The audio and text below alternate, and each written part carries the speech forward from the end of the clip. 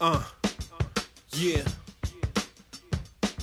It's from the soul, y'all. Yeah. Listen. Seems like they only do it for the street niggas, the hustlers and G's. But what about everyday people? I'm talking those that ain't behind the bars of the penal system, just living their life on a purposeful mission. Earn this buck, earn it. 9 to 5, working, you might call them squares, but for certain, then I block certain. More well-rounded than one thinks. Boxed out a lot of shit like Michael Spinks. Even he took an L, though, as I walk in these shell toes amongst the average Joes and the plain Janes that's far from Melrose. I guess I feel more at home, then that's not alone, cause I can relate to more than what's on the radio. This is for people with mortgages, married with kids, trying not to get lost up in some rhetoric. This is for that single parent just making ends meet, paying for college classes, hoping they can content. Yeah, cause it's showtime.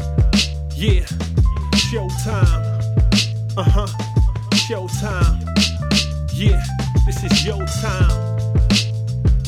Showtime. Showtime. Yeah, your time. As I'm putting these words on paper, affirmations to be greater while cards are in my favor. Play the hand I'm dealt and never fold. They say the game is to be sold but never told. Life is trial and error on this road.